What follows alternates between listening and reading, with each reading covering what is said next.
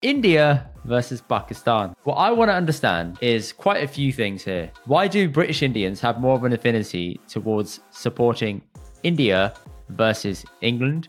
Only in cricket, not in any other sport. The level of hatred between India and Pakistan is really overhyped. And I don't think it needs to be that severe, personally. It gets really personal. And I just think it was one nation at one point. You guys are taking this too far. It is the biggest rivalry on earth.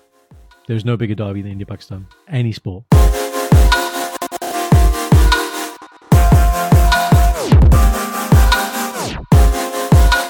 Welcome, people, to this week's episode of the Indian Doctor Podcast. That was different. That wasn't the same. That was varied. Did a little bit of slippy slide on the screen. Hey. Thanks.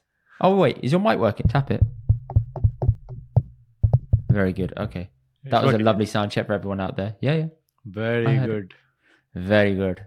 Very good. Anji Give me my jingles, man. Give me my jingles. I'm going to dive straight into it. Have you not noticed sometimes we do a bit of a preamble before getting into actual confession? We do. It's quite nice. Do. I actually like it. I think it's like you like it. I like it. I think people like it. It's like an extra segment. It's like, ooh, what's happening before what's happening, what's before confessions and whatnot. 7,000 bande. That's what's happening, Indy. Tell me, bro. That's Mitrano. 7,000 bande. Wait, that's a lot. 7,000 bande ki karde hain, that's. What does 7,000 bande mean? 7,000 bande, 7,000 people ਸਾਡੇ Instagram ਤੇ ਸਾਨੂੰ ਅੱਛਾ follow ਕਰਦੇ ਆ ਜ਼ੋਰ ਦੇ ਤਾਲੀਆਂ ਇੰਦਵੀਰ ਲਈ ਜਿੰਜਵੀਰ ਹਾਂਜੀ thank you for everyone that follows us on all platforms. Appreciate it. Cheers. Really appreciate it, guys. We hit 7K on Insta just now, and we're 3K away from that magic number when you get the little K, what's that nice? Yeah, kakka. I was thinking of a nice Punjabi word with K. 10K, kilo. 10K kilo, 10K kanjar. But that was the kanjar kept coming to my head. I'll say that 10K kanjar. 10 carat. 10 carat. 10 carat. 10 carat bande. Haan, there you go. So guys, we are not far away. It's amazing, man. It's amazing. I'll tell you how I know it's amazing, and this is how you know when somebody actually understands Instagram. I was at a wedding on the weekend, and this is kind of like preamble to what's happening, but I'm not going to give the full story. But basically, somebody was like, I heard you on a podcast. What is it? Went on his phone, typed it in. He did a follow, and he was like, yo, respectable numbers. That's what he said. I was like, this guy knows. Yeah. He understands. If you understand the clout that comes with numbers, right? More than 1,000 people, right? Especially when you haven't got like 3 posts and you got like this many followers. But it's engaged followers as well. Like you can buy followers. Tell people what that means. Okay, you could buy followers and it looks like you've got bare people that are following you. Yeah. But then when you look at the interaction on your posts, like number of comments, likes, plays on your reels, etc., that's when you know, is it matching? If it doesn't match by like massive amounts, like you've got a 15K following and 200 views, something's wrong, which means you pissed off Instagram and they've potentially shadow banned you because you've just done some what they can really. What was that terminology? They what banned you? Shadow ban. So shadow ban is where you don't get your stuff shown to other people organically because it knows you've gamed the system and bought a bunch of followers. Is that a real term? When you do that, essentially it fucks you and your progress in the algorithm. Have you made that term up or is that a real term? No, it's real. It's real. Shadow banning's real. So there was once upon a time a comedian I'm seeing on Thursday, Andrew Schultz. I couldn't find him on Instagram unless I went to my own following and then found his name and then went to his page. It was mad because people were posting about it on Twitter and then I went on Instagram to try and do it and it matched. I was thinking, whoa, they shadow banned him. So they do it to some people.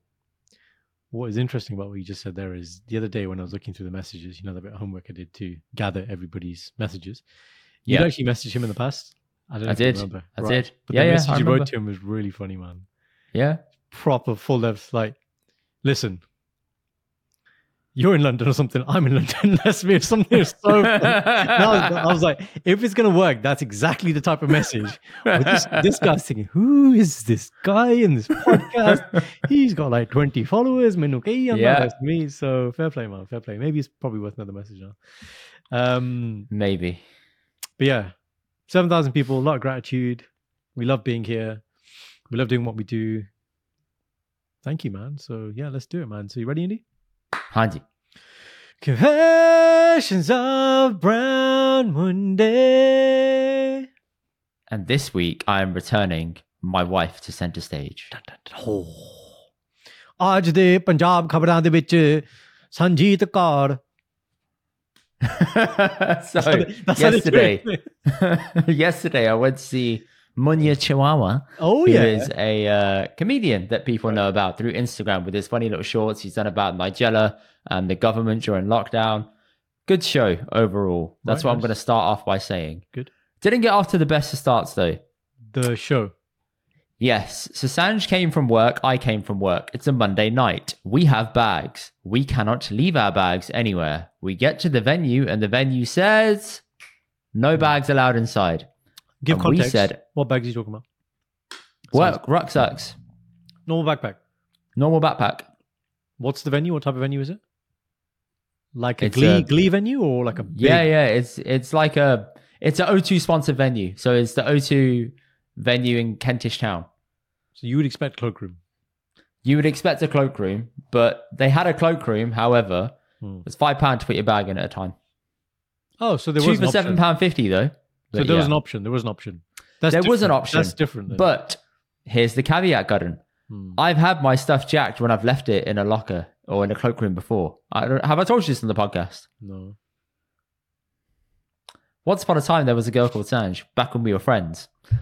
She pretty much encouraged me to go to see Diljit for the first time. I'm just telling people now the story, yeah? Go on. Yeah. Left my stuff in the cloakroom. I had my dechi, I had my laptop in there, everything. Left it in the cloakroom. Love letters to Sanj, yeah. Sure. Left it in the cloakroom at Wembley Arena. Big Wembley Arena. Come on, yeah, exactly. Right, left it there. Right. Went back to collect it at the end, and she said, the woman at the cloakroom, "Oh, I gave it to your mate." Excuse me. I gave it to your mate.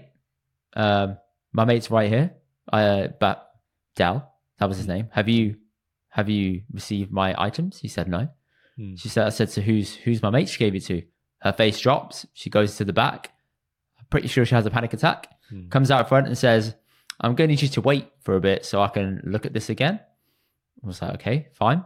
I'm now thinking something's wrong. Obviously. And here's the problem. She'd given my ticket away to someone else, even though it's through the same ticket raffle system you use all the time. She gave me my bag and stuff without the specific ticket. So how was it redeemed? That's the question. And who would have known, unless, they're right there at the point where you're checking your bag in and have seen the bag. There's no one else with the prior knowledge, is there?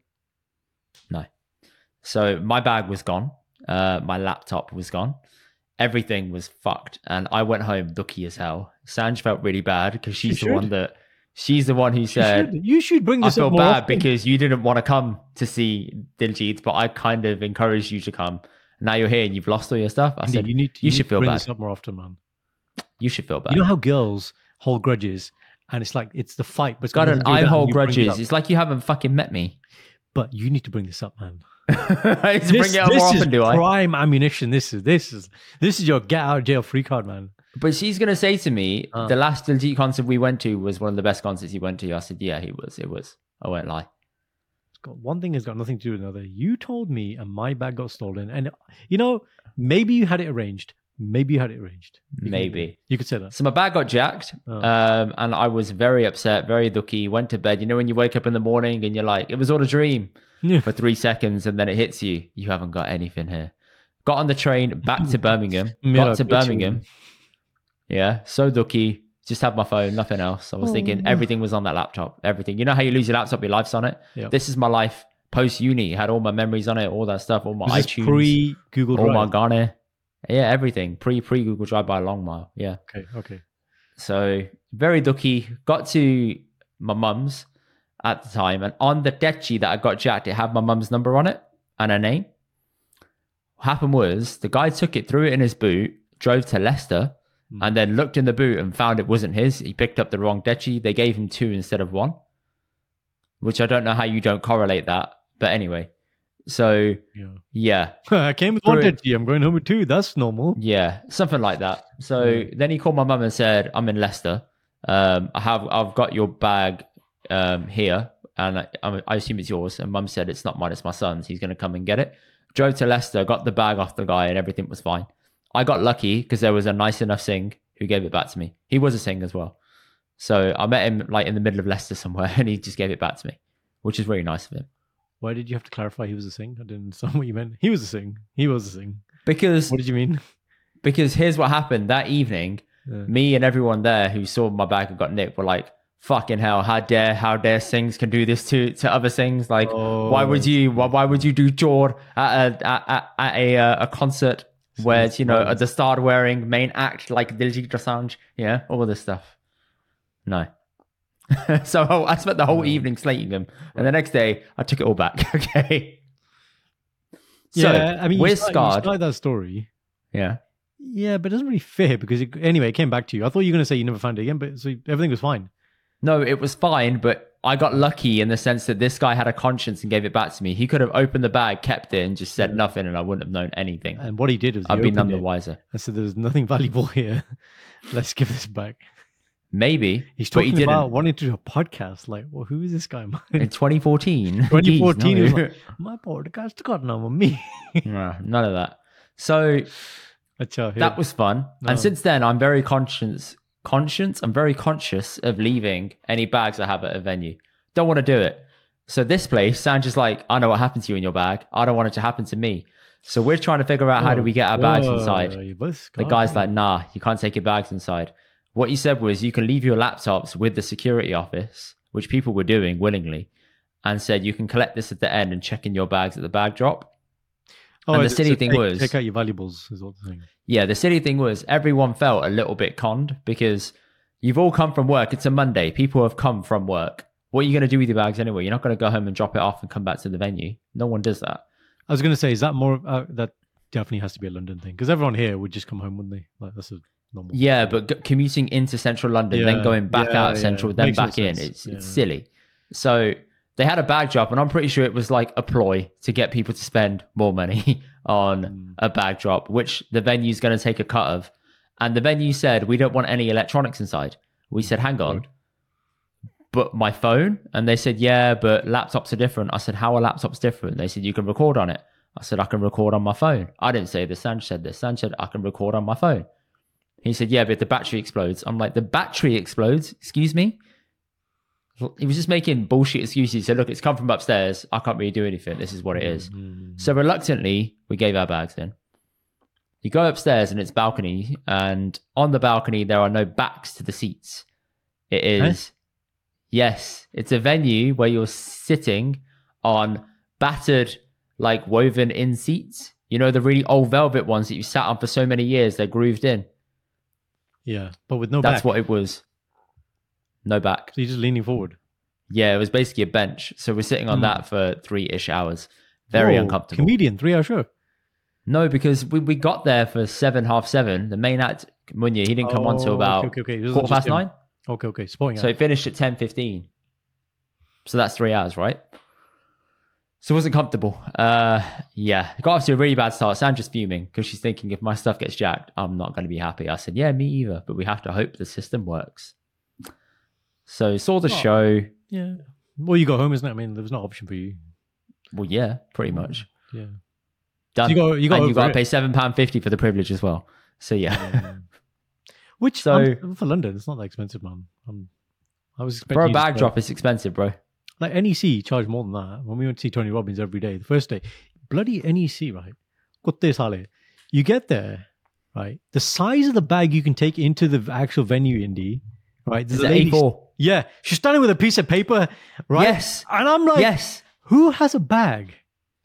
Geezer said this yesterday. Has a bag? He said no bigger than an A4 sheet of paper. I'm thinking, okay, A4 sheet. Come on, bro. All right. Okay. Even mom's got a nice like a bag carrier, which is like for a laptop. Like, you know, a thing. Tote bag. Yeah, but like a slim one. But even that, and because they tried to do it the second day, that's why the first day I took a backpack, got completely screwed, had to stand a massive line, had to check in this thing, paid close to £10 for this bullshit, right? Hi, exactly, man. Some people doing that every day willingly, but and then the next day I was like, all right, I come prepared. I bought like a pencil and I had that little bag or whatever. And the person was gonna compare it to a bag. I was like, are you for serious?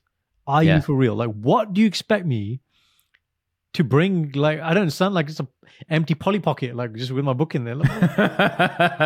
Bullshit, man. A4 bollocks. Polly Pocket would have worked if you Do you know what I mean? Yeah. Anyway, go on, carry on. So the event kicks off. The warm-up act is his mate called Joe. He was okay. Very okay. Yeah. Second guy was a kid called Michael. He was actually pretty good. Very raw, but good. Munya comes out, does a very good set. And I was impressed. He mixed it in with a bunch of his skits that he does on stage and also skits that he does on video, but he did it on stage at the same time in sync, which is really cool. And mixed it in with his own comedian as well, because he's own comedian, his own comedic lines, because he isn't a comedian by nature. He's a online internet comedian, not a in-person one. So we've been touring for the last few months to try and figure out his material and make it good. And in fairness, for someone who hasn't done much of that at all, he held it down. I laughed quite a bit and I was really impressed. So respect to him. I just hope he gets a different, better venue in the future. Me and Sanj leave. Everything is intact, happily. My bags are intact. We're all good. But then the next day, this morning, I looked at my phone. Guess who else was there at the event, Gordon? Someone famous. Maya Jama, Michael Dapper, Stormzy at the same venue. What I didn't notice was at the back of the venue where the balcony where I was, there was like a velvet rope that no one could get over. And no one really looked and saw who was there. Yeah. But apparently they were all sitting there waiting for him afterwards. And they all got a bunch of photos and stuff done when he was there. Who was waiting in the end? Stormzy, Maya Jama, Michael Dapper, etc. They were waiting for Munya to come off stage and then do like some happy photos and wish him congrats and all that stuff. Because it was his final night in London. Fair play, man. Man's making it.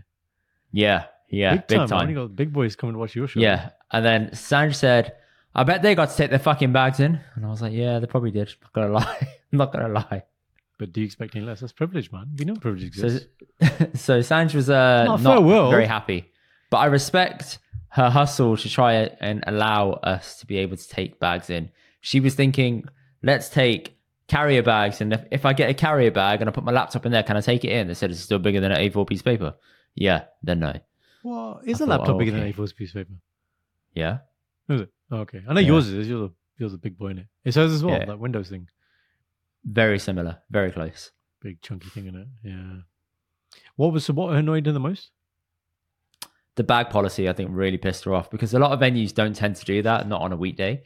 They tend to have like the ability to put it under the seat. But if you think of the venue and where we were sat, the seats were already built in. And they were very narrow, so you can't put things on the floor because people aren't going to have the ability to step over them, potentially fall into others. So I understand why they did it, but it just wasn't communicated very well ahead of time. So that was my next question. So, because when you go to no email was circulated, no. Okay. Like Kevin Hart, you been Kevin Hart show? You've been Kevin Hart show? You know, no phone policy where you go in and they give you a little thing and you put it in the bag, yeah. That thing, yeah. So, the head of time thing, like sometimes look at it, sometimes even though they've got that little diagram with the dimensions, literally I have to get it out so I actually know what this is. Same now when you fly with all these different airlines, man, when you go to Europe as well. The bag policy, what can you take on? Like you just need to know it. And within our extended family groups, I'm the person who has to find do the screenshot from the thing, put it in the WhatsApp group, the family groups, and be like, everybody read this. Yeah, of course I do. Everyone read this. No tamashi when we get to the airport, okay? No taking smart out. It's not happening. So efficient wonder. Efficiency, baby. Although my efficiency this week, maybe I should put this part of my confession. Yeah. Are you done or? I'm done with mine, man. I feel better. Thank you. Thank you. Cool. I wasn't planning on talking about this, but this has come up now about the efficiency. So I think I was too efficient with something. And then when we halved the efficiency, it became more efficient. That sounds like a riddle, doesn't it? So I'll tell you what I'm talking about. Yeah. So on the landing, so imagine you're coming towards the studio here. You pass, a photo of me in my old tracksuit. I look like a man-child. Yes. On the wall. Yeah. And then you got the banister on the left where there's some dolly and stuff. That's the boiler cupboard. There's a couple of cupboards there. One of them being the boiler cupboard. And they're very, very tall doors. Now, previous owners, what they've done really well in most of the houses where there are doors that need to close flush, they've installed magnets. A little bit old. And so it wasn't, because it's such a tall door, it wasn't holding it firm. So my handyman was coming. He comes every so often. We have things that we do every year. make a list room. And I was like, right, let's get these doors really flush, okay? Because it's just making that noise, and it's not nice. It's not clean, and when you push it, it doesn't sit still. It pops out a little bit. Exactly that, right? So we said, okay, we're not going to go for more magnets because it's obviously been tried. Why don't we go for the clicker thing where you push it in and it holds it, and then you doesn't open work. It, you push it out. That wears out really quickly, by the way. Just a heads up. So we have it in our walk-in wardrobe. It's been fine for 5 years. Here's fine. And here's what we've learned is when it's a very, very, very tall door.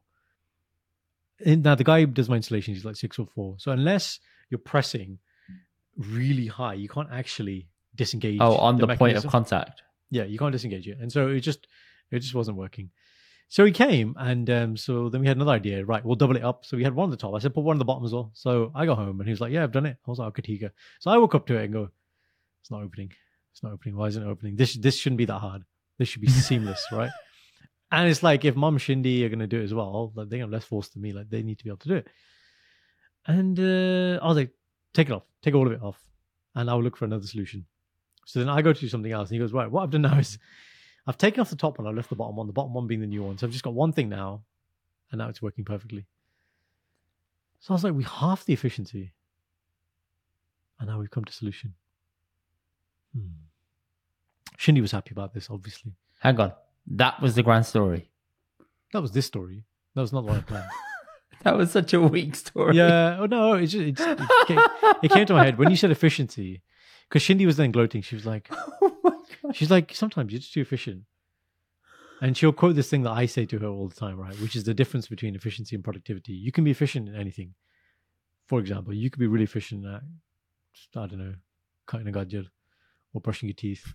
Cutting a gajar, okay. Right. Or like, patting your head and doing this, whatever. You can be efficient at anything you want. Should you be efficient at these things is a different question. That's where productivity and efficiency are different things.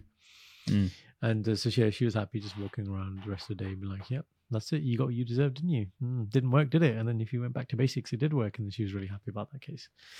But no, my actual confession was about when cleaning the house and dehoarding and just realizing that Punjabi people, all Punjabi people hoarders, man.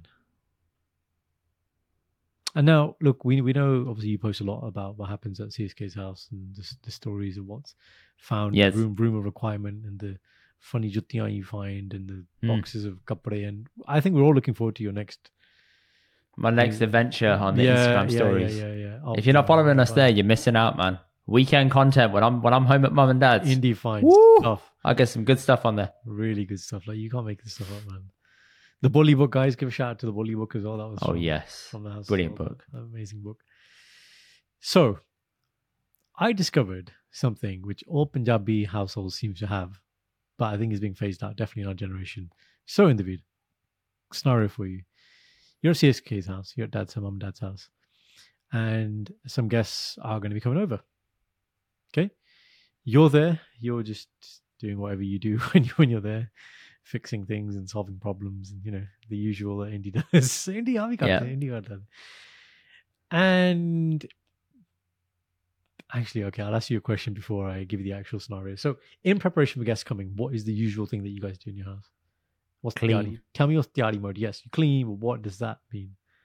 Put everything away, but you don't put it away. You just reshuffle the positions of where it was.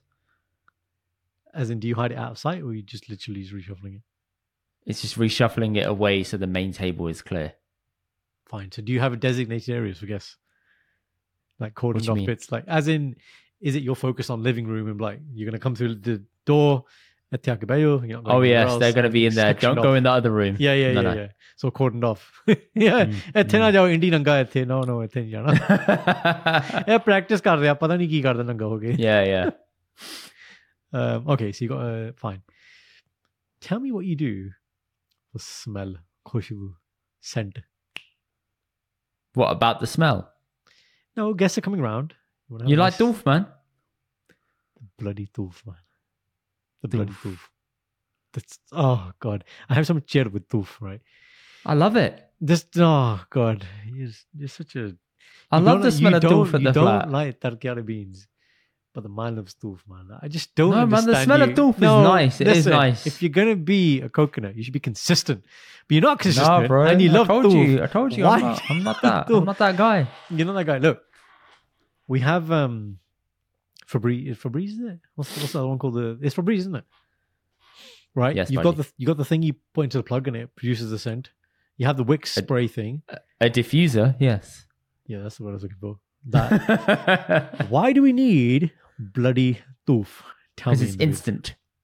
It's such a What powerful do you mean it's smell. instant. Everything else is instant. You spray, the spray comes out. No. I mean, it's instantly powerful. It Pungent. overrides every the key smell. word you're looking for is pungent. Yes. Yeah, it Pungently is powerful. It is deadly, right? All right. When your family like them, or you do, clearly it sounds like you do as well. How many do you put in a one go? One. Bro, it is minimum 2, man. Dad always puts Oh, 2. no. I'm on about the flat. At the flat, it's 1. No. At mum dad's, it's 3. 3. Oh my god. Yeah. They have this Chernobyl. holder. Oh my They god. have this holder where it's like 3 that are popping out. Wolverine. Okay. Wolverine. Yeah. Wolverine prongs right there, man. Let's go. Oh shit, man. 3 is like, oh my god, you must be like gas tank, man, in there. My god. Do you open windows? Is it containment? Okay, so you've been to mum dad's, right? It's got the kitchen and that's linked to the conservatory. You go down the thing. You got the living room on the left here. You carry on. Yeah, and you go straight down. Yeah. Straight down on the left is the kitchen, right? Yeah, But the kitchen is linked to a conservatory. Yeah. So when you say the window's open, the conservatory's kind of the window, because it especially now it's tonned in it, so it's going to open up. Got it. So you get some diffusion on that way. Yeah. Fine. So we don't have these holder things. Maybe we should invest in these Wolverine holders. So Yes. Dad will find any random place, normally some butta, and just stick it in the soil. And the thing is, like, it's so pungent, like you said. Like, I'll walk around, I'm like, I can smell that shit. Where is it? I need to find it, extinguish it, bury it. I need to put this shit out, man. But now Dad's got this new smell, right? So he jacked this from Nani. It's it's lemongrass, right? It's basically, it sits on top of this lamp and he pours the lemongrass liquid in.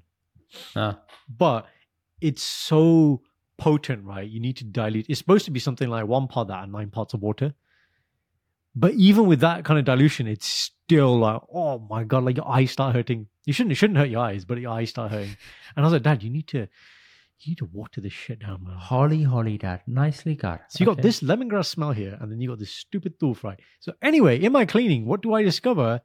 About 50 boxes of doof unopened. And I'm like, Dad, please, I think you have more doof than we'll ever need. Please, I mean, just sell them. Now that I know you like them, I'm going to sell them to you. Don't sell them to my dad, mate. I'm gonna drop them off at the gate. I'm gonna leave them there. Don't drop them off at dad's. Actually, if you did that, he'd think someone's trying to do nazar and burn it in the back. That's what he'd do. And that would be exactly what I want. That's not a bad I got idea. the desired outcome I wanted. Exactly. All the doof being burned. Wow. That would send up a big smoke signal. That's it. But yeah, man. Desi hoarding, Doof, man. man. Doof is stinky. Doof is not effective. We have better methodologies now for smell. Please, let's use newer methodologies. I like for doof, smell. man. There's nothing wrong with it. I'm trying to find my doof holder now, actually. I can bring it on screen if you want. Please bring it. Okay, here you go. I'm going to have a swig of water, guys. You can listen to silence.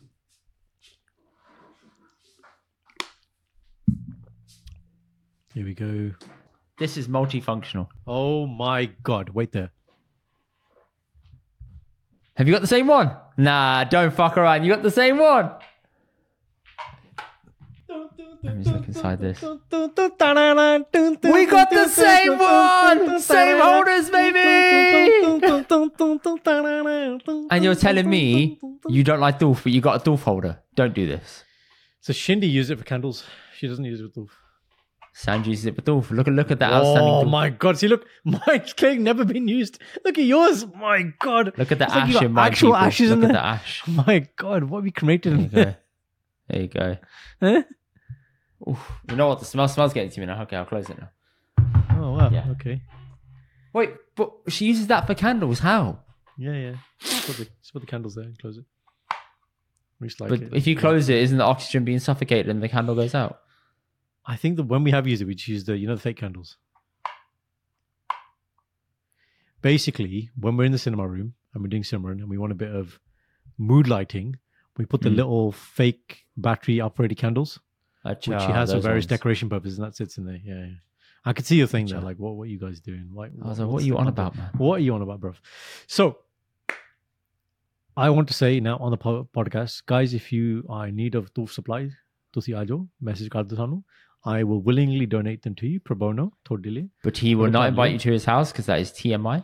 He will meet you in a neutral location. CSK's house would be appropriate. As the Quezlet is a good neutral car park location. For the exchange of the tooth. Yes, exchange of the tooth. That's drop great. off. Yes, we will accept follows and comments to the podcast as payment. No problem. Yes, thank you. And yeah, so Desi people, please stop hoarding. As you know, I'm going through my minimalism phase at the moment. I'm still doing it, so I'm actively purging things from the house. I'm actively purging other people's things. You know the best policy, Indy? If they don't know it's gone, they won't miss it. Great policy. great policy. And you know, but to be fair, I give people a chance. Literally, I will put them on notice, not telling them no, because that defeats the point. But literally, I'll look at something and be like, all right, if you're still there in 5-7 days, you don't know it exists, you haven't touched it, it's going. And then when that time comes... If what's there in 5 to 7... Oh, if they don't notice within 5 to 7 days? Yeah. Ciao. Gone. Chakatama. And then, you know what, then I get the comments like, oh, it's looking pretty clean, isn't it? I don't know what it is. He's fine. I'm thinking it's Safai because Masala's... It's Safai because Savage Mavi over here, came out and just started cutting through everything like it meant nothing to him. Do you know that... Ruthless Mavi. Yeah, you could call Dr. Ruthless. Mad Mavi. Ooh. Hello. So you know that lady who had that cleaning show on Netflix? The Chinese lady? I think so. Chinese or Japanese, I can't remember. Maybe okay. Korean. Yeah, the ethnic lady. Let me type it in. Asian lady. Sorry, continue. How good do you think that would be as a Punjabi show, man? Punjabi edition. Her name is Mary Kondo. That's it. Mary Kondo. Born in... Oh, she's Japanese. Okay, good. Sounds right. There you go. So imagine we do that as a challenge segment, right? I'll go to... guys, you as listeners, if we nominate you, maybe we'll do a live. And based on that live, we've got someone who's basically Gandhana and the hoarder. And you'll get nominated. We will come. We'll film some footage, right? And I will just basically organize, Shafai, efficient out that space. Wouldn't that be something? What's the terms and conditions that apply? Haven't thought that far. We will have Indy can keep whatever he finds. It's fine. Goran's the ideas, man. I'm the how do we action this? Yeah. It's fine. You need both people, don't you? Yes, you do. Yeah. The visionaries and the realists. By the way, why are you still throwing off that someone called us brothers in a previous life on a comment? You were like proper analyzing it for hours. Oh, no, that was like fake triggering. I just wanted to say it. No, that was like me. No, don't be upset about that. What's wrong with that? That was me bringing notes to it so that you could give notes to it. But I didn't do it. But I already knew because I commented back. What I mean is I could have done it a nice way, like, oh, isn't this a nice comment? But I didn't need not nice way. But it is try nice. And get a response from me. Yeah, but I know it's a nice thing. It's just we're just playing. But I didn't give you a response, did I? I can't remember what you did. You said deal with that means I didn't give you a response. No, you did. You said something. You said deal with it, or it's love or something. Paniki. You said something. Something like that, yeah. Yeah. No, it's not. It's a good thing. It's never been said before, though. I mean, okay, but we think it, don't we? Right. We've never spoken about it. I found this today, though. What did you find? If it's an old picture of me, I swear to God, I'm going to cut your camera off. It's a picture of us. How old are we talking? Like staycation. If you send me the staycation, and I'll be right there. You know the thing we do with the postcard, the memories thing? So I was doing it today. I was printing the photo for it. I don't think you haven't posted this one. You could, though. Oh, I need to post all those. I got them on my phone. I'll do it. It's a good one. So it's just like, oh, that's a nice photo, isn't it? That's a good one. I got to post a batch of those. Actually, you know what? I might do it tomorrow morning. Cool. Now Guys, that look I'm out. here, I like it. Like it. Yeah. So that was my confession. So Shindy was happy that I'd failed in my efficiency, but I'm a very efficient person, and sometimes you've got to fail to succeed. So that's that. Remember the golden line, Karen. Go Do on. not major in minor things. It's a good line, isn't it? You like that thing, don't you? Do you know what it is though? You get to a certain level. I'm quoting your own goddamn back to I you. know. But when you've majored in so many major things, it actually is sometimes nice just to major in a minor thing. Yeah, is Because it? It is sometimes. Like sometimes. Do you know how arrogant you sound right now? Listen. It's a podcast. I'm being honest. There are some days where, like, I've done so many big things, right? It's like that's done. Like ticked off all these big things in different areas of my life, and like, do you know what? I just want to sit here. Like today, I was like, I want to stick this on this wall while watching the cricket, and I just want to just do it nicely and take my time, and I did. And I was like, it's a very minor thing, but it's important to me, and yeah. I'm happy. The problem is when you minor things all the time. That's when people don't make any progress. Minor in minor things. Yeah. Sorry. So you're not making any progress in minor things. When you major in minor things, but all the time. That's the problem. Mm. If you don't understand the concept, guys, reach out. I'll explain to you in more detail. I've said it to Indy often enough now that he quotes it, which is good. But what I will say, you major in major things. So Thank you, darling. I appreciate it. the Pareto principle. I think you're applying it now. Trying to. Yeah. Next segment. If I had a penny for every time you fiddle with that bloody mic, honestly. I'm going to say something which I say to Shindy sometimes. Go on. But I'm going to say the right version for you. Hmm. If you want a different podcast partner, go and find one. I can do, if you want. I can just find another doctor. This is why I chose doctor on the name. You understand that, right? You're very replaceable.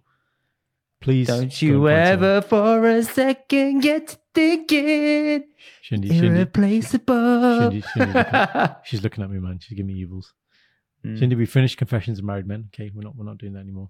You're getting daggers across the room, mate. That's what you get. Yeah. Like sometimes, I'm like, Shindy, if you want a new husband, Lela. Okay. It's a great line, Indy. You don't mean that. Obviously, you never know, mate. It's hyperbole, isn't it? But you got to say it.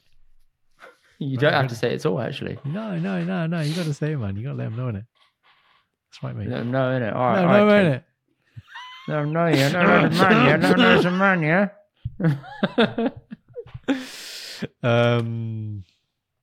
Go on then. Hanji Paji's doctor has a question for me. I do. So individual. It's late-ish at night. Okay. Now, you guys don't have a TV in your bedroom, so I know you guys do reading time. That's your normal pre... Or iPad time. Recently, mate, it's been iPad time. Okay, I've not had time to read a book before bed. Do you iPad time separately or together? Most of the time, it's reruns of The Office, so if I'm in bed in time, I'll do and sit and watch it. No, it's together though. Yeah, but she'll watch it without me. Yeah. Okay, but is there a situation where you watch separate things or not? Very occasionally. Very occasionally. All right, fine. Okay, you've done that. You've done your nighttime routine. You've done your potty. You've done your brush. Sab kuch ho gaya. You're in bed. Nini time. Your alarms are set. Whatever. And then you get that feeling. What's the feeling, Indy? Really need a toilet. Menu peshab aya. Your brain says it to you, right? And the thing is, the first time it comes, it's a very fleeting thought. It's like, your body's like, peshab karna? You're like, no, I'm fine. Right? And then it goes, right? And then you're like, okay, let me think about the thought I was thinking about before the silly intrusive thought came in. Go back to like sleepy land, go back to cuddles, whatever you're doing, you go try and go back to it, right? And then again, peshab karna? I love how we're what's the word? Not annotating. What are we doing? What's the thing you do when you talk over the top? Commentating. Yes, that's it. Sorry, my brain is very slow today. You're struggling today, bro. Yeah. I know. I'm not on form today. So we're giving. I'm gonna love how we give commentary in Punjabi, but then Pushabaya. Now it's a bit more strong, and you feel like your body is smiling as it tells you because it knows. But you still ignore it, and you think, just if I get to sleep, I know I can make it till morning. And if it's really bad, this is the thing I learned from I actually learned this from Da Vinci Code. There was something in Da Vinci Code which talked about how certain, this is like pre alarm clocks and things, how people used to wake up ready for battle. Do you know what it was? Do you know people used to wake up in the morning early? You know, like early morning battle, like you'd want to strike before sunrise to get the element of surprise. Do you know how they used to wake themselves up? Cool. So one technique the Red Indians, and I think Red Indians mainly used to use, was before they went to sleep, they used to drink 12 glasses of pani. Fucking hell. Which then put massive pressure on the kidneys at like 4 or 5 o'clock in the morning. Being like, oh, wake up because you need to piss. Very effective. I remember when I read it, I tried it and I was like, yep, this definitely works. Of course it's going to work, you donkey. Well, come on, man. Glasses of pani. Do you know how much you must have been pissing like a racehorse, honestly. Do you know how many pani was? Now, the thing is... Wait. There's levels to glasses. There's the Punjabi Nikki glass. Nikki point. Yeah, bro. I'm not talking IKEA pint glass. I'm checking. Yeah, you got an IKEA glass. I don't know if you have told you before, but there is a condition called water intoxication. You actually die from drinking too much. Yeah, you can. Yeah. If you drink, what is it, 5 liters of water in an hour or something? I don't know. It's a lot. It is a lot that you have to do, but it is possible. But yeah, it was like the Nikki glass. The juice oil glass when the guests come around. Go and sitting there like shut. Everybody, Bonnie.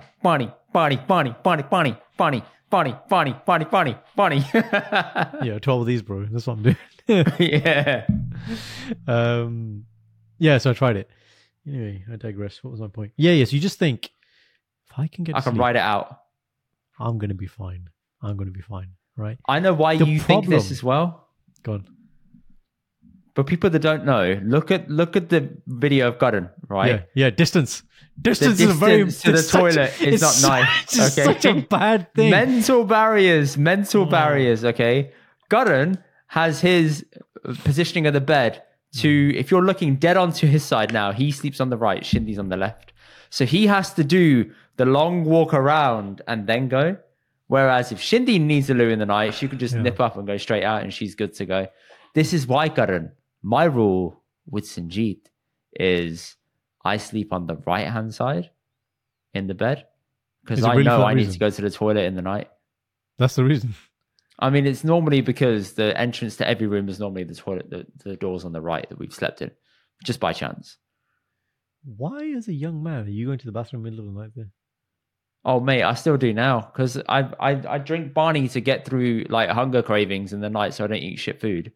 But then I realize I've drank too much Barney in the last like couple of hours. So come 3 o'clock in the morning, it's okay. Hello. As in it's appropriate, that's what I mean. Okay, fine. Because as you get older, your prostate's going to get bigger. Your prostate gets bigger. Yes, I know. Wait. Explain that to me about prostates. God, it gets bigger. I thought it shrinks. No, it gets bigger. You get a condition called BPH. All happens to all men. Not all men will get prostate cancer, but most men will get BPH, benign prostate hyperplasia. Prostate gets bigger. What that means is when you start to wee, people get things like hesitancy, so they want to go, but it doesn't come, or they get poor flow. The main problem is they don't empty fully, which means you've done a piss, it's stopped, you think that's the end of it, but it's not. And so what that means is inevitably they have to then keep going, and most men will go at the end of the night. A little trick though, a little hack, I think I've said this before, is you force yourself to empty your bladder. So whenever you know the handheld bidets, which you're going to get installed, the bum cleaner, right? Whenever you use it and you've done number 2, whatever, and you're cleaning your bum, even if you've already done number 1 whilst doing number 2, the action of just using that on your backside just means you get even more emptying of number 1. So I found it very effective. Even if you don't need number 2, if you just sit down before going to bed, just spray. Again, you shouldn't need it at our age, but for older men. What if you did things like Kegels? Yeah, okay. Would that help? That could help. That could definitely help. Yeah? Yeah. Is that something you'd want to do? No, because I'm thinking if I'm going to get to that age and I need to go for a piss all the time, I'm thinking, okay, I'll probably have to do Kegel exercises now to keep me going so I could not need to piss every night and have a good night's sleep. Yes, but just you need to force yourself to empty. I think that's what men need to focus on. Force yourself to but to force yourself to empty is all about, well, the purpose of Kegels, right, is to make sure that your flow is clean, like everything's cuddly, so you have full control over it, so therefore you are empty. Yes. The easy way is just trick your mind, which is like when you hear a running tap, you want to wee. So you got to condition yourself to weeing. That's why that bum spray is interesting. It's because just having the tap on, some men don't go. Like in hospital sometimes when if we say, oh, look, we're going to have to catheterize you, and obviously nobody wants a catheter we'll give them like a chance, and then they'll listen to rain music, or they'll put the tap on to see if they go. But the bomb thing, much more effective. Interesting. Yeah. Anyway, we digress. What were we talking about? You resisting the urge, and then 3 o'clock in the morning you're paying that debt. So yeah. No, but the thing is, it's never that long. It's literally, you'll make it maybe 20, 30 minutes. And then the thing is, when you decide, right then, all right then, I'll go for a wee then. You put me, it's like you're angry at yourself. But who are you angry? Exactly, like who are you angry at? You're just angry at like the early version of yourself who's like, nay, the woman, and then you stomp off in the middle of the night to do this piss, and then you like, I know you have your night thing on. What we have is we have like a night light, so we don't put the main bathroom light on. But I'm just like, this is just so silly, and you just feel so silly for needing to peshab, and then your body's saying, just a gloating little person, isn't it? And so, yeah, my question to you is, what's that conversation? What's the inner conversation you have with yourself? Do you have like a tactic? Do you have a strategy? Do you have like, I'll give it this amount of time? Are you like, yep, got the urge, go? Like, it happened to me last night, you know. I feel like I got into bed. Tell me the context. I thought I went to sleep. And I don't know what time I woke up, but I got up and went for a piss because it's weird. It's like you've been in my head. Because yesterday I got back from Munya and I thought I needed a piss. Sanj went to the toilet first and I was like, I'm good. I don't need to go. Cleaned my teeth, had a shower, ready for bed. I got into bed. I was like, I don't need a toilet. And then a couple of hours later, it was like, hello, remember that piss you owed? Off you go. And I'm like, oh, fuck's sake. Okay, great. And I don't know what time I fully woke up to go and do it. It might have been 10 minutes after I got into bed. In my head, it felt like hours later. So there you have it. But the dialogue is always that. But in the morning, if it hits me at 5 o'clock in the morning, I know that I can ride it out for like 2-3 more hours. And I'm like, oh, you know what? You can get a little bit more ninny time in here. And then I use it as an alarm clock later because I'm like, okay, I really got to go now, which means I'm out of bed, which means my day started. You know you've left it too long when... Obviously, the good feeling when you have full bladder is obviously when you release that pressure and you start weighing, right?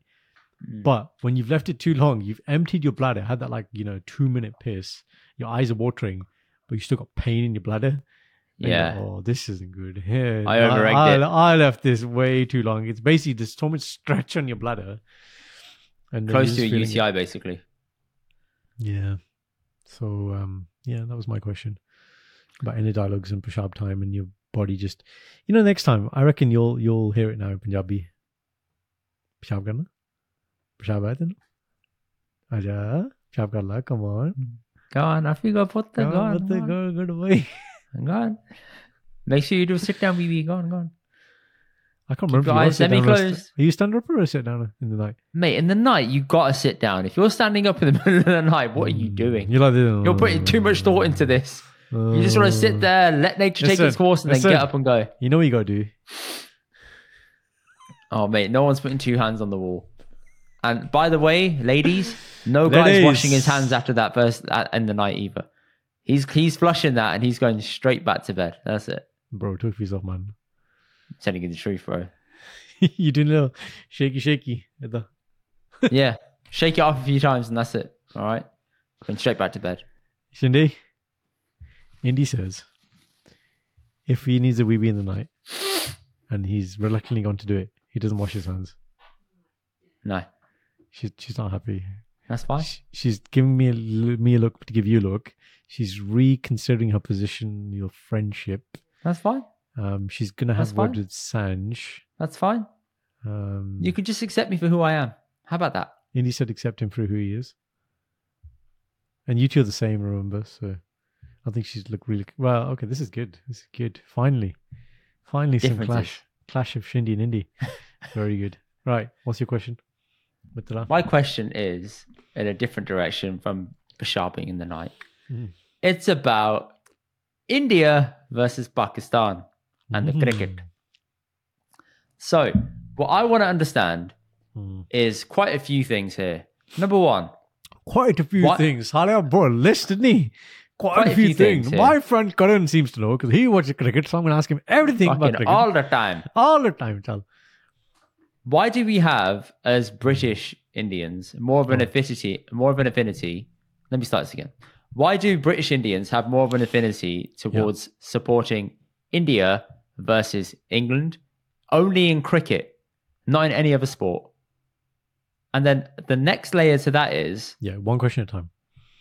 okay. Unless the second part is The second part's kind of interlinked. The second part is the level of hatred between India and Pakistan is really overhyped. And I don't think it needs to be that severe, personally. It gets really personal. And I just think it was one nation at one point. You guys are taking this too far. Okay. It is the biggest rivalry on earth. There's no bigger derby than India-Pakistan, any sport. So I think somebody spoke to Joe Rogan about it when they were telling about Virat Kohli. Have you seen that clip? Probably. There's a clip where he's like, this dude, I don't know if he's a basketball player. It's basically, he was saying, I was in India. There's a guy there called King Kohli. He's got about 200 million Instagram subs, more than, King James. Only third to Messi and Ronaldo. Like, it's big, right? And he said, I think, last year when I was in Athens, India-Pakistan were playing in the cricket T20 World Cup in Australia. And I can't remember what the pay-per-view equivalents or whatever. The number of eyes on that match was not matched by the Super Bowl 10 times, not 10 times Super Bowl. A lot of times Super Bowl though. It's big. It's very big. So, but here's the thing. The hatred that exists, I have found, is more at a supporter level. Whereas the actual players themselves have a lot of respect for each other. Like, they play hard. Yeah. But all cricketers play hard against each other. But definitely now, like, you'll see clips of Virat Kohli and, he's talking to Pakistan bowlers and stuff. And there isn't that level of, I don't feel there's that level of hate anymore. But the supporters, wow, like they call for blood, man. Like, I incredibly tribal. Yeah, like I saw a clip. I think it's from that India-Pakistan. No, was it this India-Pakistan game? It was a different India-Pakistan game. And they were in some sort of hotel. And, like where you go somewhere to watch a match. It wasn't a pub, though. It was somewhere else. And I think India got a wicket. India's support was much bigger. India were cheering. And then, Pakistan were on their side or whatever. And someone said something to someone. He goes, what are you going to do? What are you going to do? And he just got really, really heated really quickly. It's like, just chill out, man. So, yeah, the hatred exists. It's definitely from a supporter level rather than a player level. It's not helped by films like Border. Right? So historically, there was so many Sunny Deol, man. Sunny Deol, right? This wearing his pug, right? So did you see that comment about, we did that, that was a really interesting take by somebody. So guys, context, we did a clip where we were talking about dating as somebody who's the star wearing, pug wearing. And obviously we referenced the pre-Diljit era. And somebody in there put, pre-Diljit is basically just Sunny Deol in Border. That was the only pug reference. I was like, yeah, that's actually true. But yeah, and obviously look, Border and LOC, Cargill and all these like Bollywood films that are made are based on historical events. It's not like they're just saying, let's just make India-Pakistan made up wars. They are based on real things, but I feel like that kind of rivalry, from a military kind of point of view, then carries over into kind of sportland. So I think that's why that dushmani exists. But yeah, it's the biggest derby on earth. There's nothing that comes close to it. India did win recently. It's quite comfortable. But then India lost last year in the T20 to Pakistan. So why do British Indians and British Pakistanis have that closeness to it, or that just that deep closeness to it? Even though a lot of us don't go to India very often, don't go to Pakistan your question very more often. is, why don't we support England? That's the question. No, it's not. Why don't we support England? It's why is our support so staunch compared to other sports where we're a bit like, okay, England are in the football, we've done a bit of shit, whatever. But when it's India, Pakistan, it's, whoa, this is very, very important to us. Yeah, it feels really personal, doesn't it? I don't know, because I think, although we're both British, right? You don't watch so much cricket, but I do. See, I grew up supporting just India until someone was like, well, why don't you support England? I was like, yeah, there's not a good reason why I don't support England. So now I do support England as well in cricket. I'm British, I live here, I support England. But I feel like the support of India comes from, these people look like us. This is where we're originally from. Hence, this is why we support. I do pick up on your point there. Now, I have been to India a lot of times. Not that I feel that it makes me more of a worthy supporter than somebody who hasn't been to India Yeah. that many times. I don't think that is relevant in terms of why you support them, but I think it is to do with my family from there. I still might have family there. These people look like me. Represents my culture. I don't know that. I think that's where it comes from. But you're right. It's very interesting. I find that there are people who don't watch cricket, but as soon as India Pakistan come, They pay attention. yeah, and like properly. I pay attention. I don't know why, but I do. They have the tops on, and they're really going for it. And it's like, bro, you don't know anything about cricket, man. But you just. But for some people, cricket is just a jolly, man. It's like they don't even understand the game properly. Yeah, it's just a day out, just day a piss up, whatever.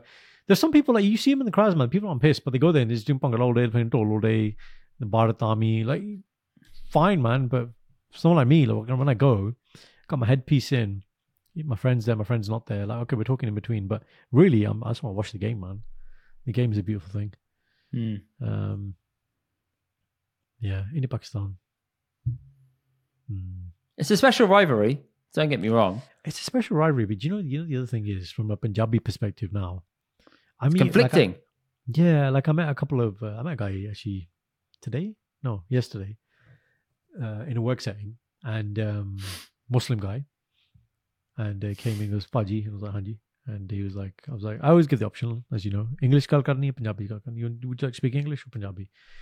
He's a Punjabi, and he was Muslim Punjabi. He's like from Jalandhar, and so I was like, okay, cool. And then another guy came in. He's from what is Pakistan, but was Punjab before. So he's Punjabi. Yeah. So I'm like, I have a lot more similarity with you guys, man, irrespective whether you're from Pakistan or India. Because, we're from Punjab, and we speak Punjabi, and our culture is very similar. So, yeah. And that level of closeness to people who are Punjabi, for us, I feel like it's not more special, but there's probably more closeness attached to it or more sensitivity. Because the partition obviously happened amongst our border of Punjab, which got split into, and you can see the people who were moved across between one and the other. We share a lot more in common than we do actually against each other.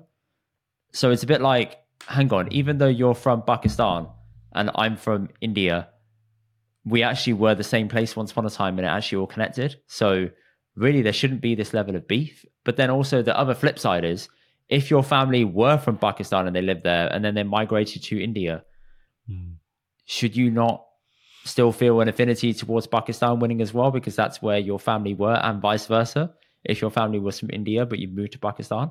So I'm thinking there's a lot of layers to it that makes me feel really conflicted if I'm going to sit here and analyze the deep hatred or the deep emotion towards it. I feel really odd about it now. Over the years, I used to just think, go India. Or Default maybe, position. Go England. But then when it came to England versus India, kids would ask me in school who you support, and I'm like, either, because whoever wins, I get happy. That's the best way of saying it. But now I'm older, I think about it, I'm like, actually, a lot more to do with colonialism, a lot more to do with the British coming over and changing things up. But I'm really trying to think how I feel about it, and I don't actually know. Probably sounds really sad, but I'm really conflicted, because it's, on the one hand, you want to be loyal to your home nation, which is England, but you want to be loyal to your home nation, India, which was screwed over by the place you live in. It's really deep rooted. There's so many layers to it. That's what you do in these, like you do. You just become a neutral spectator and you're like, I'll just enjoy the game. No, I do that too. But I'm fascinated with how people who don't give a fuck about any sport, when it comes to cricket, it comes out in them big time. There's a mate of mine who's into football, never seen him post about cricket. And he wrote on the day India versus Pakistan, come on, India. And I'm like, geez, I've never heard you post about cricket ever. What is going on? Yeah. And he's older than me. Why do you feel the need? That's the thing. I think people definitely get caught up. They're not proper cricket fans, which is fine. You don't have to be, but I don't think they study their motivations. They definitely just jump on the hype. Yeah.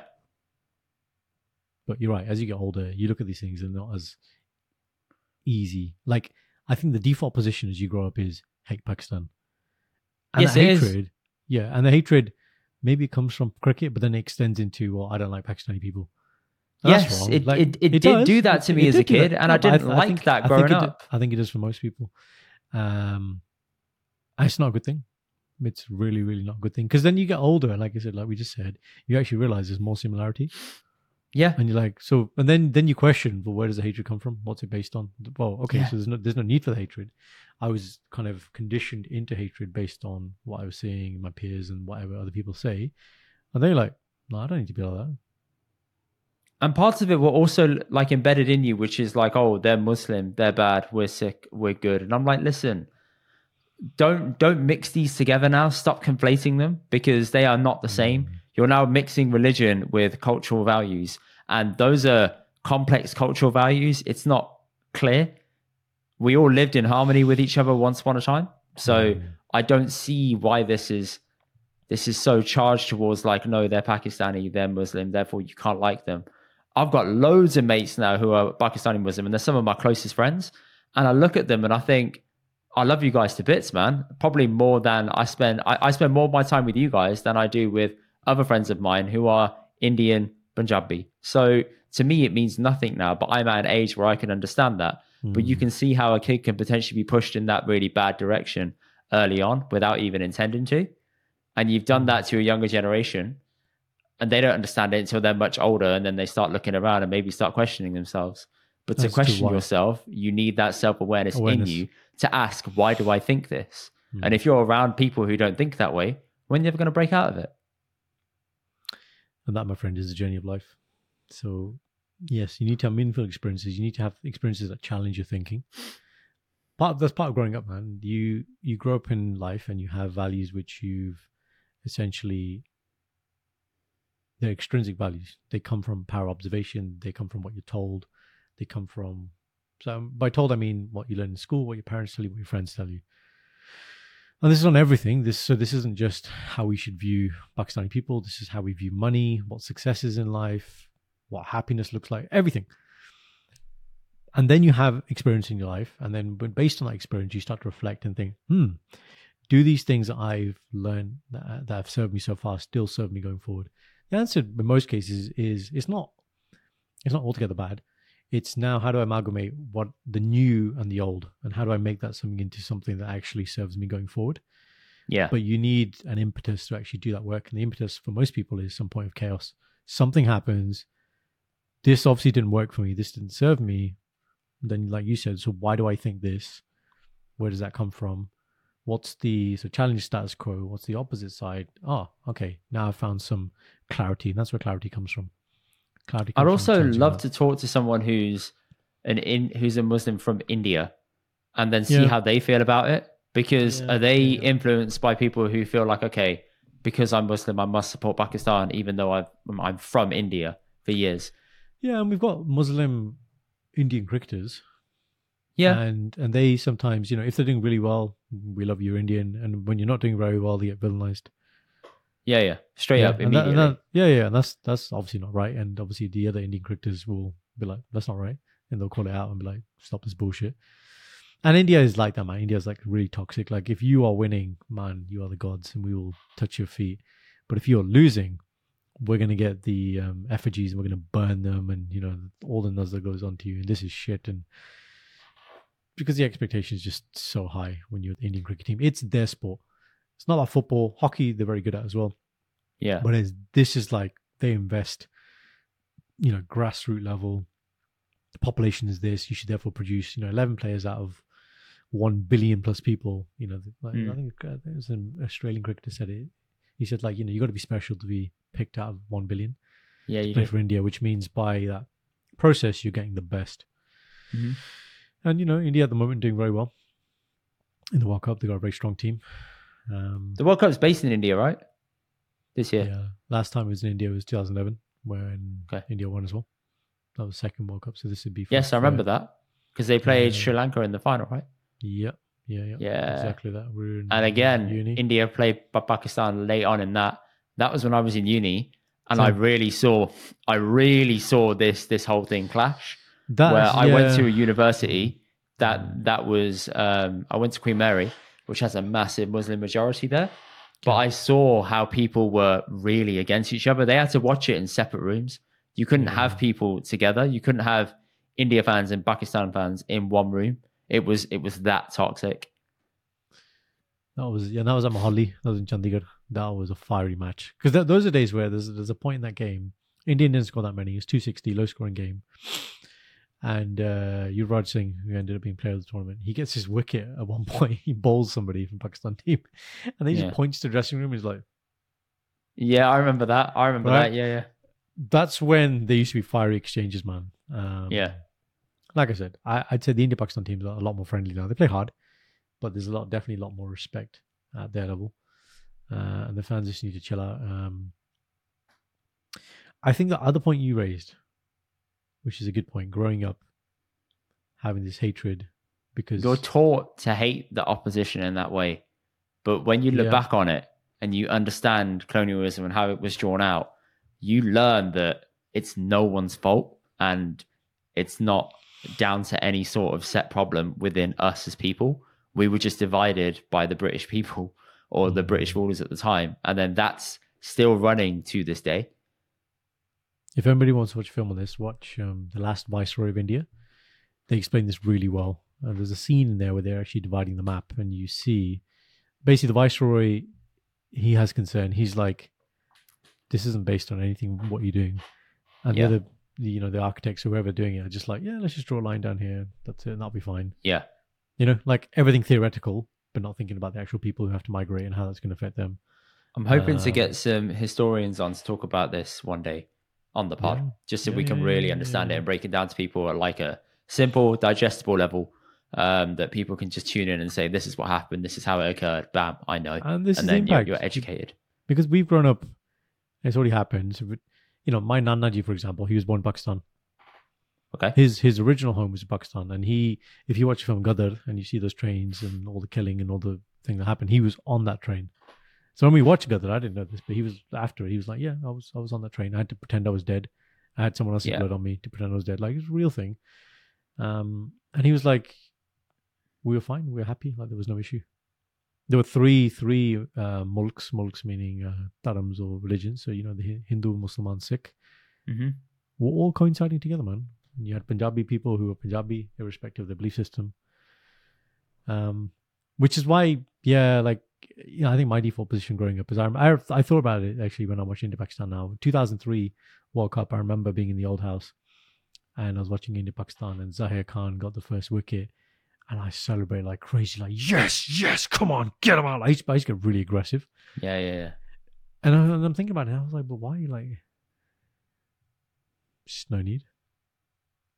There's no need. The point you're making there is when you really study history and you learn about context and you understand motivations and where those motivations are coming from. Look, we're looking at what's happening now, Israel, Palestine, right? Like, again, there's a lot there, man. And unless you really look at it and try and understand from both sides, it's not simple. There's nothing simple. It's not like, you kill this person, therefore I should hate you and you're right and you're wrong. This concept of right and wrong is a very nuanced thing, depending on who you are and what your it's very complicated. Very, very complicated. And I think anybody who has an opinion on these things should start with that. That should be the first thing you should say.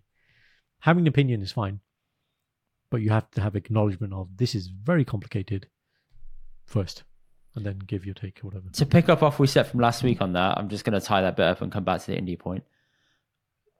I said I couldn't find a video on it or an explainer. There was one. Go onto YouTube, type in "The Rest Is Politics," type in Rory Stewart and Israel, and it will tell you a breakdown of how the conflict occurred within about 11 minutes. It's a very basic explainer. Is it the animated? It's not in depth. Sorry? Is it animated? Is that one?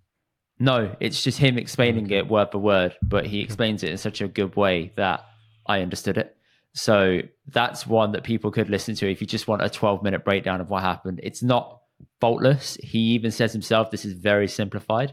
And he said, I'm sorry I'm missing bits out, but this is the quickest way that I can summarize what happened and how we got here today. That really helped me get my head around stuff. So check that out.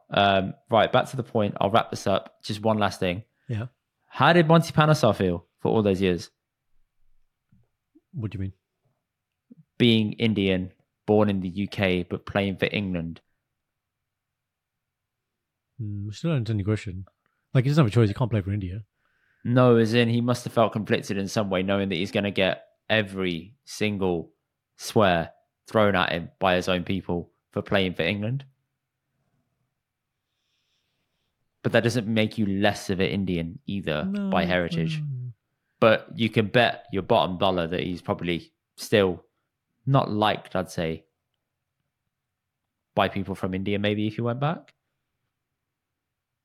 Because I know I used to speak to him quite often, but I know he goes back now for these like kind of Legends series where Okay. so basically Legends of the game, and they're always in India. These super series, and he's quite well liked. Like he's doing a bit of journalism now, and I think in his position, the only way he can play for India is if he gets citizenship, so nationality change. Okay. So it's kind of like their position as well. So we're going to blame you for being born in England and being brown. So I understand your point. There probably are some idiots like that, but I don't think. Did you go to any of those games that he ever played in? Monty, yeah, I think maybe I went to one Ashes. When he was standing near the boundary, I knew people who went and they said he was getting it from everyone. Every swear word, your mother this, your mother that, in English and in Punjabi. And it's like, whoa. You mean India, England? Yeah, India, England. He would get it in the neck non-stop. Yeah, again, that's not right either. But then look, people are people, man. And if you've seen anything in the last few weeks, these conflicts, like I was listening to Ben Shapiro this morning and he was talking to Piers Morgan.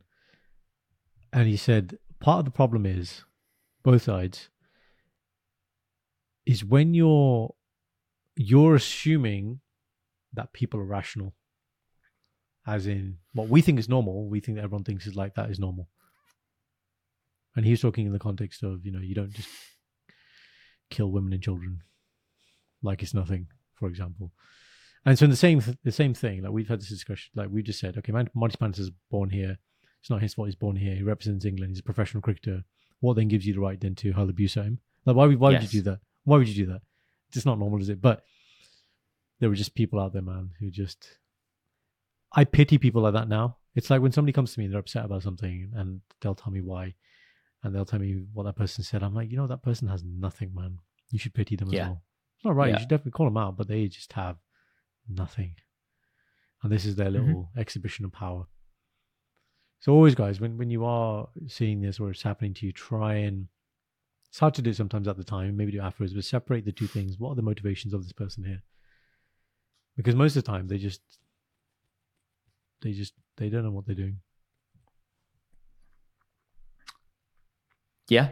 Yeah. People, drop us a comment and tell us, because I'm open to everyone's thoughts on this. I want to get everyone's opinions. Maybe you've got a different take that me and Doctor haven't got. That'd be super appreciated. So please comment below, interact with the poll. I'll set the poll up so that it will be about this. Or if you want, you can DM us your thoughts on Indian Doctor on Instagram. But obviously a comment is welcome if you're on YouTube as well.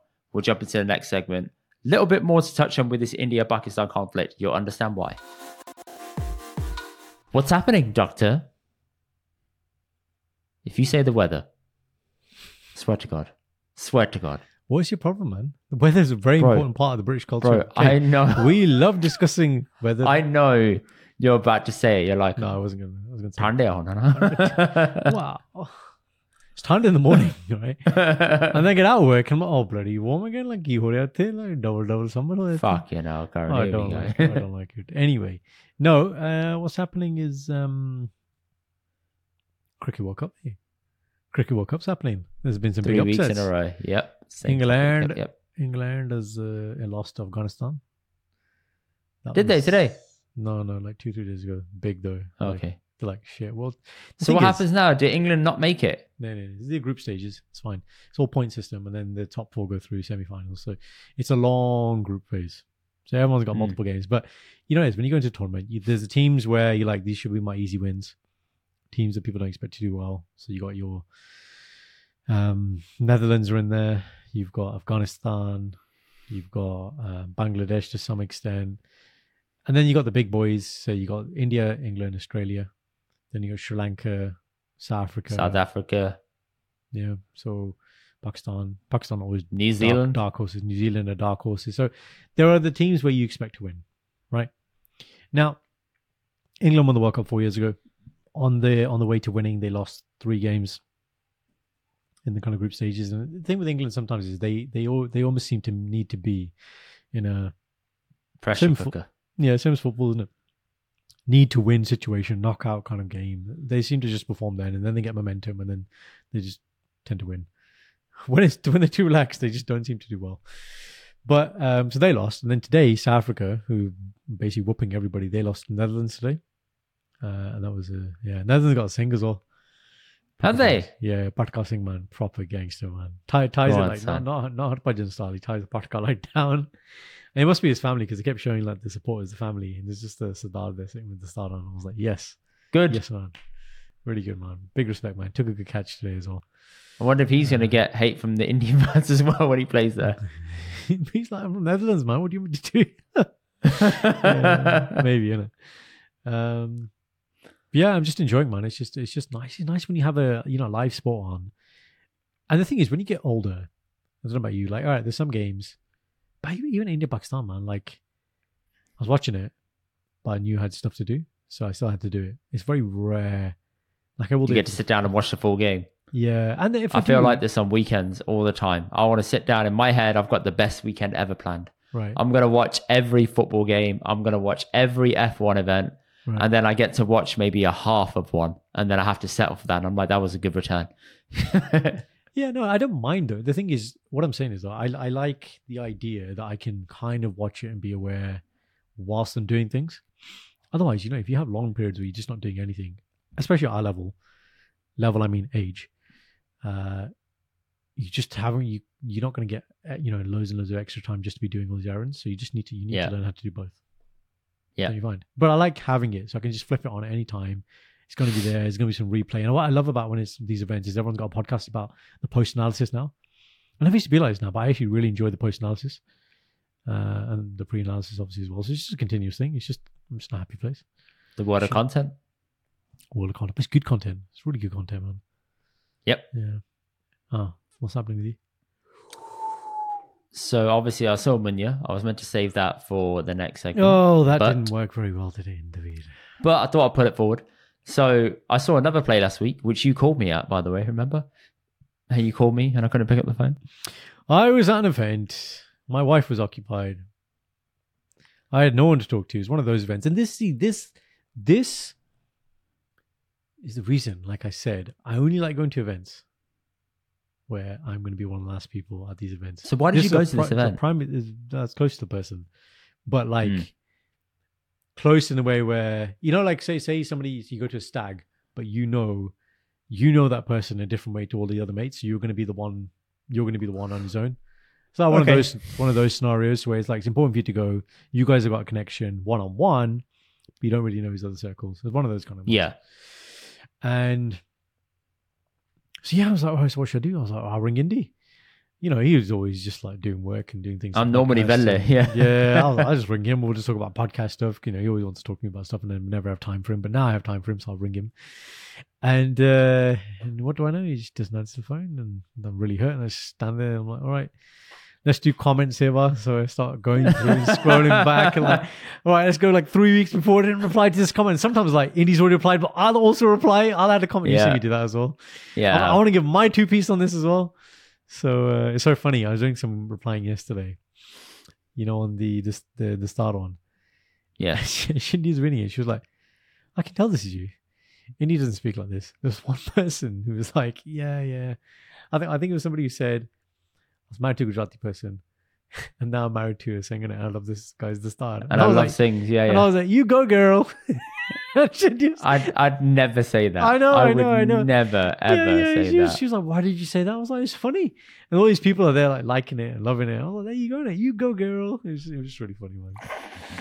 But anyway, yes, you went to getting his Barbie flex on. Yeah. Nice. I rang you. You didn't answer the phone. That was last week. You went to watch a play about Gandhi. I watched a play and the play was called The Father and the Assassin. It's about Gandhi and his assassin.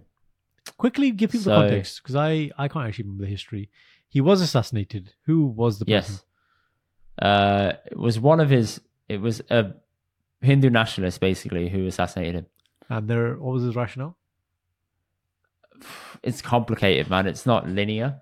Basically, he didn't like the message of what Gandhi was standing for. It was meant to be, let's do one true India, but neither of them really got that. And then it turns into, okay, the India and Pakistan division.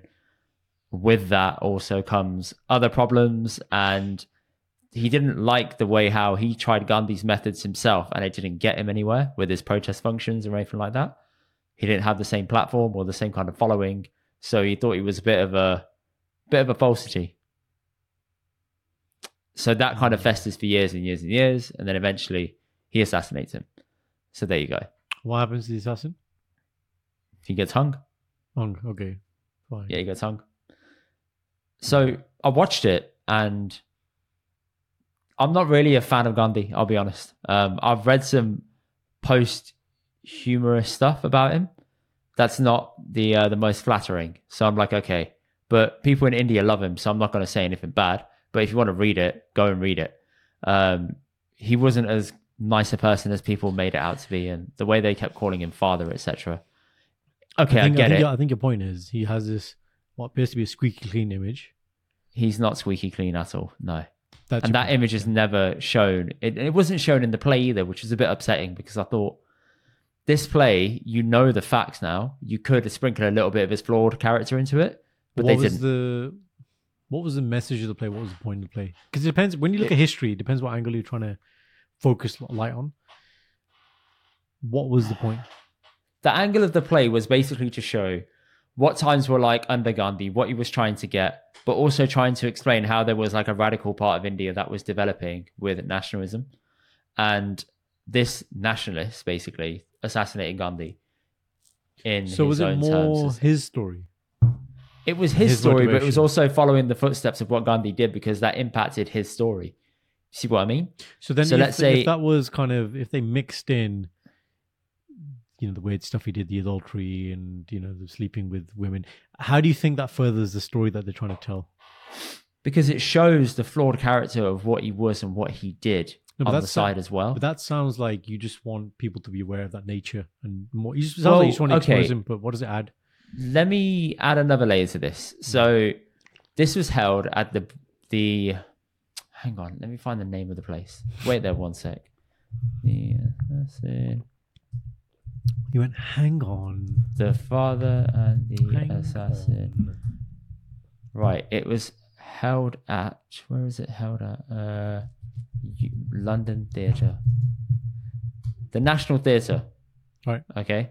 Yeah. Right, it's held at the National Theatre, which kind of means there's going to be a bit of a twist on it that's more palatable for those that aren't Indian. It's going to be made for British people to understand it in a better way. So there's a lot of emphasis placed on the British side of it and how the British came in and kind of ruined stuff. There wasn't much in terms of helping people understand the deeper issues that were at play in India as well. It was the British did X, therefore we will do Y. And that was a lot of the common theme that ran through it. Me personally, I was watching it and I was thinking, this could have been done better. There's more to it that you can give. But I understand that if you're given notes at a place like the British Theatre and a lot of your audience is not going to be me, it's going to be white people who go to that theatre. You have to make it acceptable or want to be watched by that group of people. Exactly. So you need to I still feel you can show Gandhi in a flawed light. The same way how in films now with black culture, let's take Martin Luther King. They show his adultery side coming out a lot and how he cheated on his missus all the time. They show that now in his depictions because they're like, he wasn't perfect, he was flawed. The same thing kind of should be shown to it because there's facts to back it up now. It's not like it was made up. And that's what was kind of lacking for it from my perspective. One thing they did show well, which I'll give credit for, was the partition. They showed how it was done in a dodgy way. They showed how it was rushed. They showed the conflict that arose from it, the riots, all that stuff. And I thought that was done very well. And they kind of showed it in a pretty positive light. So, yeah, it was a positive light. That's probably the wrong way. They showed it in the most suitable way you can, which is they shed light on, which is this is how it happened. It was some parts were really obtuse. So some parts were minor frictions that would result in massive riots. For example, there's always the classic: you've got people walking into Pakistan, people leaving Pakistan to come to India, they go past each other and there's just natural friction between them. And there's a lot of pent-up anger and frustration, and then bam, fights happen. That was a good demonstration that I've seen happen in a few plays or in a few films that is very accurate to what happened at the time. So there were some aspects I was impressed by, but others, I came out of it feeling a bit, I didn't like it. And to me, it just felt too pure. It didn't feel rough or gritty enough for what it should have been.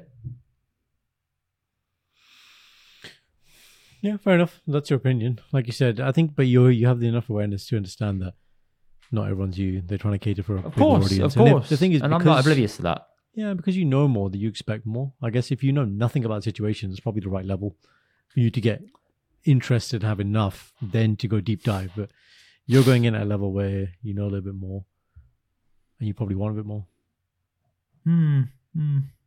But yeah, and then it's weird how I saw that, and then on the weekend, India played Pakistan, and that's why I said to you, we need to talk about this week, because I just thought too many things have happened for me to understand this in this week. It makes sense to speak to you about this.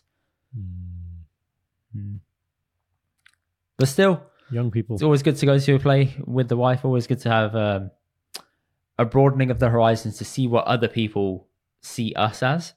That's also a really nice thing that Sanj mentioned to me. She even said, I'm glad I went because I got to see what other people think we are like and how we are depicted to them. That's good. Does that make sense? Very good point. Yeah. Does she mean now? Because then? What? Does she mean now then? She means now, but also in that play as well, how we were depicted to them. So the massacre of, where is it? 1919, starts with a J. Jallianwala. Yes.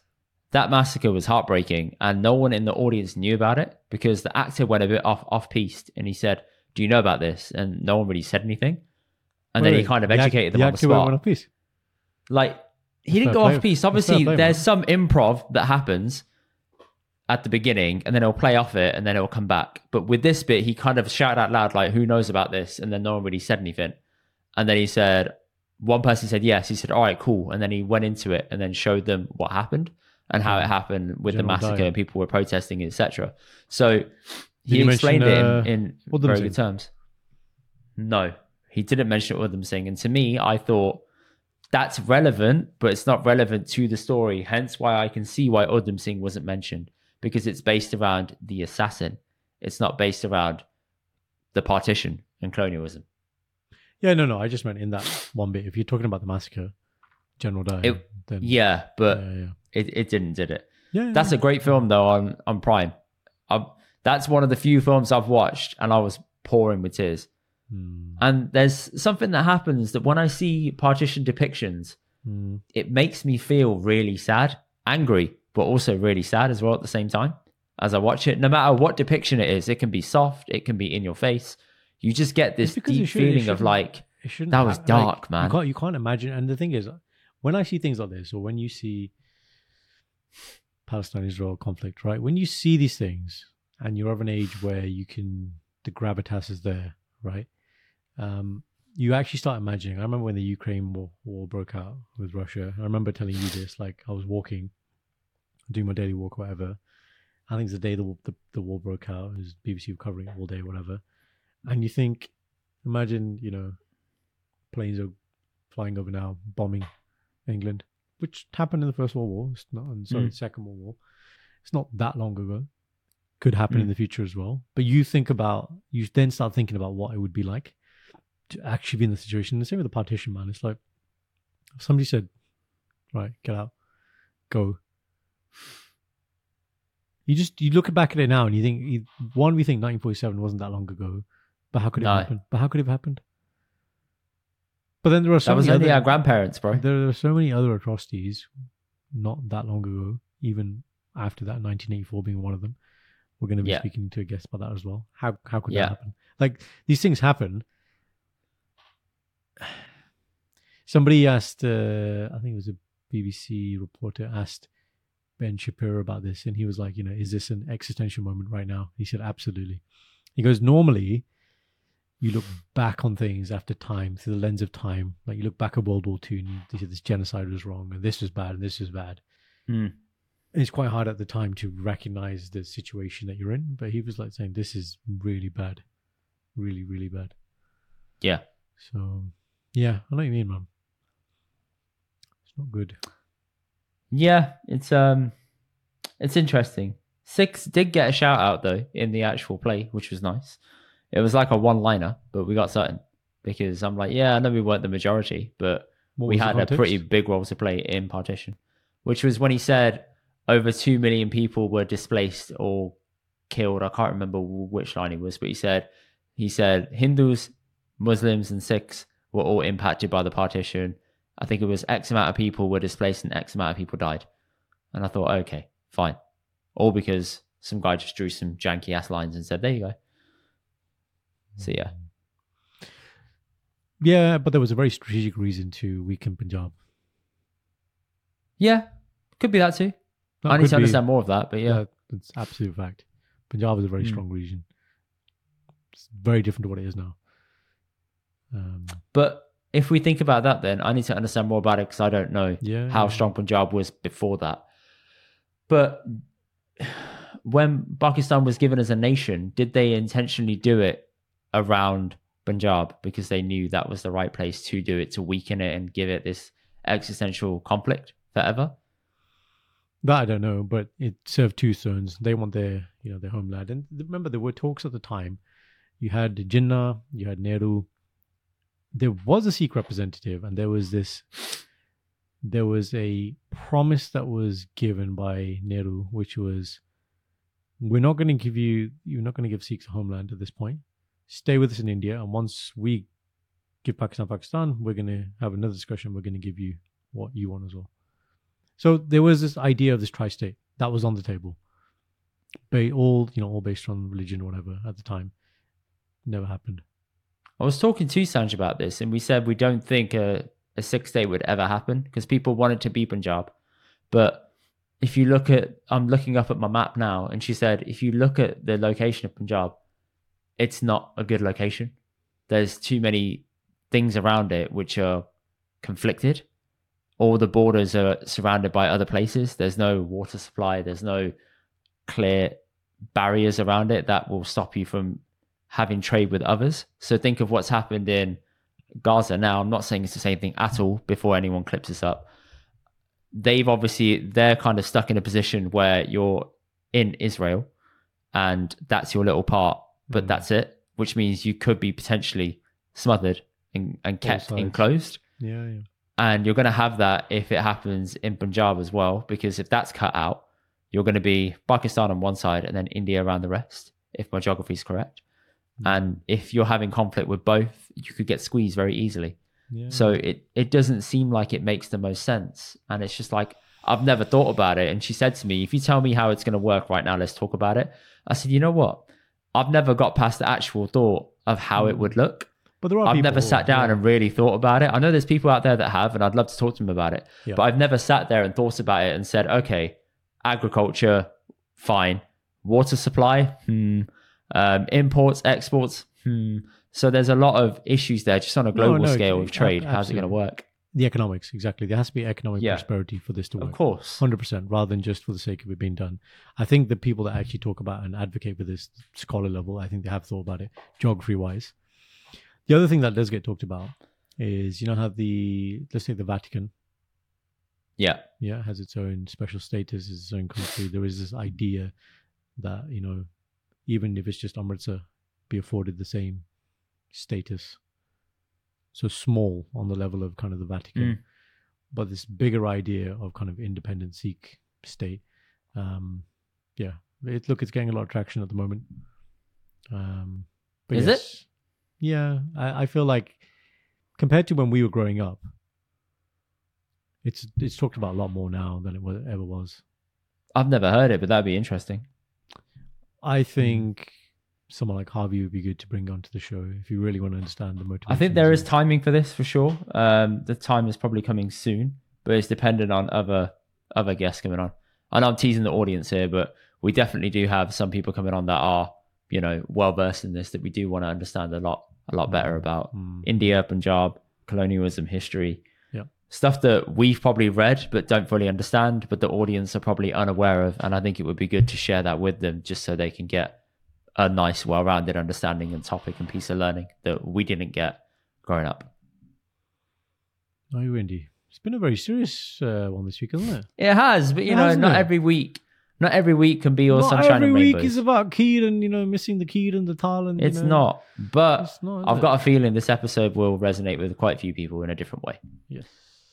We can do serious stuff too, people. Oh, no, yes. On that note, we'll that note, je thonu peshab aaye raat nu to susu karya karo. Okay, thank you. Yes, listen to your body.